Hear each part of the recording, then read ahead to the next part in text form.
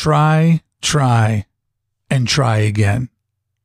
We've all heard this like 1 billion times, whether it's sports, school, relationships. But sometimes, is it really trying if it's attached to survival? Like if I'm just trying to survive, am I really trying again? Or am I just like trying to live? Are you trying or are you trying not to die? I come from a place where I hated everyone and everything about where I was from. I needed to find culture, like what I was seeing through the lens of MTV, Thrasher Magazine, and Spin. I wasn't going to make it. I knew I couldn't last much longer if I didn't find a tribe, if I didn't feel like I belonged. Before Dale, there was Dana. Remember how I told you about Dale Pierce came into my neighborhood? I saw him doing a street plant and that changed my world. Well, one of those moments had happened actually about a year or two beforehand. This guy's name was Dana. He was my first man crush. Dana was riding his bike down our street in our very suburban, experimental track neighborhood, mostly low income. But he was riding his bike down our street. He had a mohawk. Never seen that before. He was wearing jeans that had rips in them from the pockets all the way down to his shins. And he was wearing checkerboard slip-ons, royal blue and red. That's right, 2 different pair. He was on a bike called a Diamondback. And how I imagined it is he was riding down the street with girls just kind of flirting with them, and he was kind of smiling back. And in my imagination, my stepmom was on my left as this was coming up the street on my right. And she said, "No, you won't have your hair cut like that. You won't wear those pants. You won't wear 2 different types of shoes." That's how I imagined it. And I looked into what a Diamondback was. I looked into what a BMX bike costs. And BMX was way, way too expensive for this kid.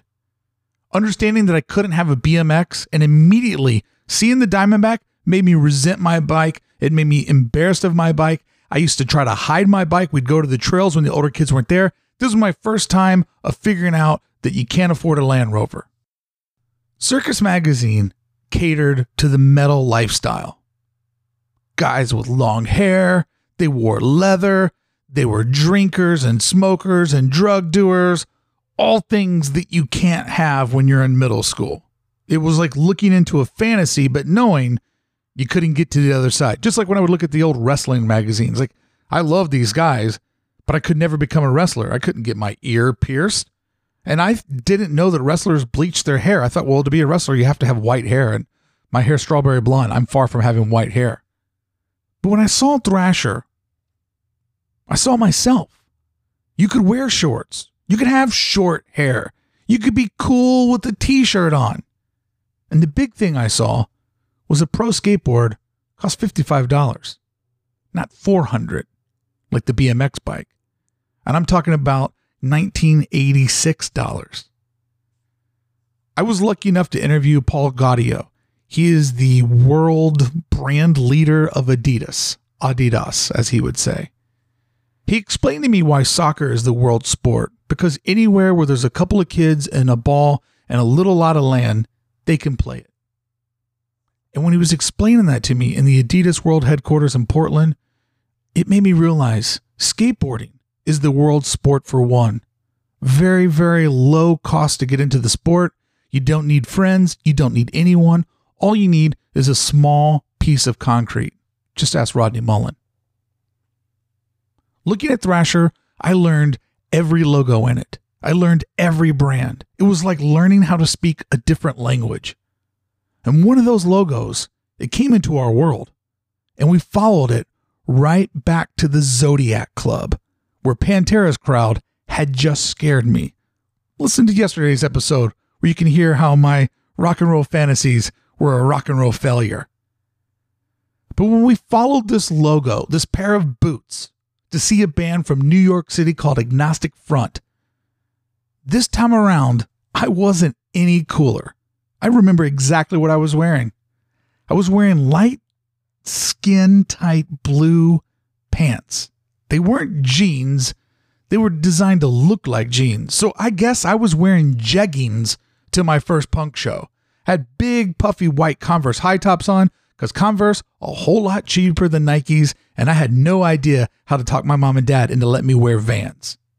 I had a striped shirt on from the Gap. Was my complete pride that I had worked hard and bought a shirt from the Gap. That was a sense of accomplishment. And I was wearing a bulky, weird colored, uncool blue London Fog jacket. And then, it pains me to admit this, but I had on a fucking bucket hat. Jesus, why was I wearing a bucket hat? But I explain all this to you because one, I can remember it, which is insane. But two, I was far from being cool, but it didn't matter. Because when I walked into the door, the last time we stepped into the Zodiac Club for Pantera, everything was bright like the sun. I remember being yellow and orange and scary. But this time, it was dark, it was cool, it was blue.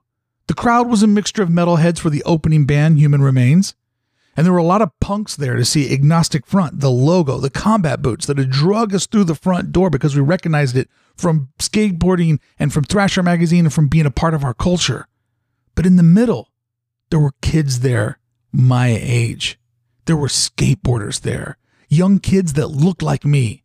It was all there right in front of me.